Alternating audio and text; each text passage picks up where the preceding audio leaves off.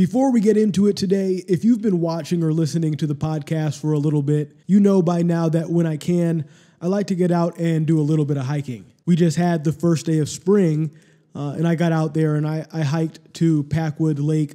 The view as the lake opens up from the trail really is an unexpected feast for the senses, especially this time of year with there still being a little bit of snow out there on the trail. The All Trails app considers this a moderately challenging route, most likely for the distance. I don't think that the overall elevation gain was that bad myself. Popular for backpacking, camping, and fishing. If you're ever in the area, I definitely recommend checking out this roughly 12-mile out and back trail near Packwood, Washington in the Gifford-Pinchot National Forest.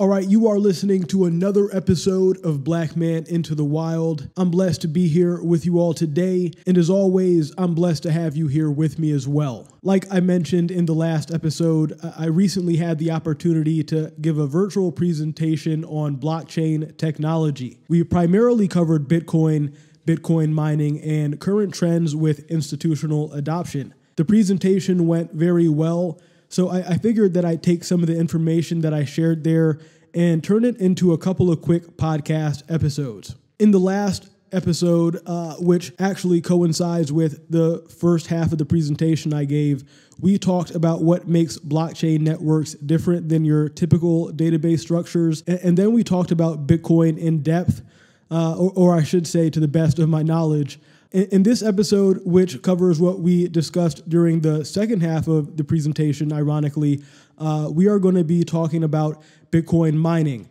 which in regard to energy consumption, we've talked about here on the podcast before. And then we're going to talk about mining economics and maybe get into a little bit of news on recent Wall Street and institutional adoption. But before we get started, as always, if you have not already, please go ahead and subscribe to this channel, like the video, and share with your friends if you like what you hear.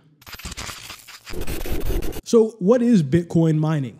Bitcoin mining is the process by which Bitcoin transactions are verified and recorded on the blockchain network. Bitcoin miners use specialized graphics processing units, or GPUs, and application-specific integrated circuits, or ASIC computers, to complete complex mathematical functions called hashes. Now, when Langston joined me on the podcast last year for a discussion on emerging tech and real estate, amongst other things, we actually talked about Bitcoin mining and how much energy Bitcoin mining consumes. And energy consumption, environmental impact, and sustainability were major points of interest expressed during the presentation a couple of weeks ago. Now, we've looked at a couple of North American Bitcoin miners before here, I think Marathon Digital Holdings and CleanSpark, but we're not going to be talking about those companies specifically today. However, I do want to talk about some updates to their operations in an upcoming episode. So stay tuned. In addition to verifying transactions in a trusted, decentralized manner, Bitcoin mining also creates new Bitcoins to add to those already in circulation. This method of transaction verification is known as proof of work because miners must demonstrate that they have completed the work of solving these complex math problems to earn the right to verify a new block of Bitcoin transactions. Because of the extreme amount of processing power needed to mine the Bitcoin, there are several factors involved in the economics of Bitcoin mining. The upfront cost of mining hardware is the first major factor to consider. Beyond the hardware, electricity costs are also a concern. And miners need an internet plan and a provider with unlimited data usage, which can add to the cost of mining too. Finally, one of the most critical parts of Bitcoin mining economics is the price of Bitcoin. The higher the price, the more of a financial payoff there is for Bitcoin mining. In the last video, we talked about the absolute scarcity of Bitcoin. The number of Bitcoin in circulation will never exceed 21 million as per its protocol. So when the demand for Bitcoin increases, There is only one variable that can change to ensure the demand and supply of Bitcoin are in equilibrium, and that's the price. Currently, miners earn 6 1/4 Bitcoins in rewards for mining a single block, which is like a single page in the blockchain ledger. Miners also receive all of the transaction fees paid within that block. The amount that miners earn decreases by half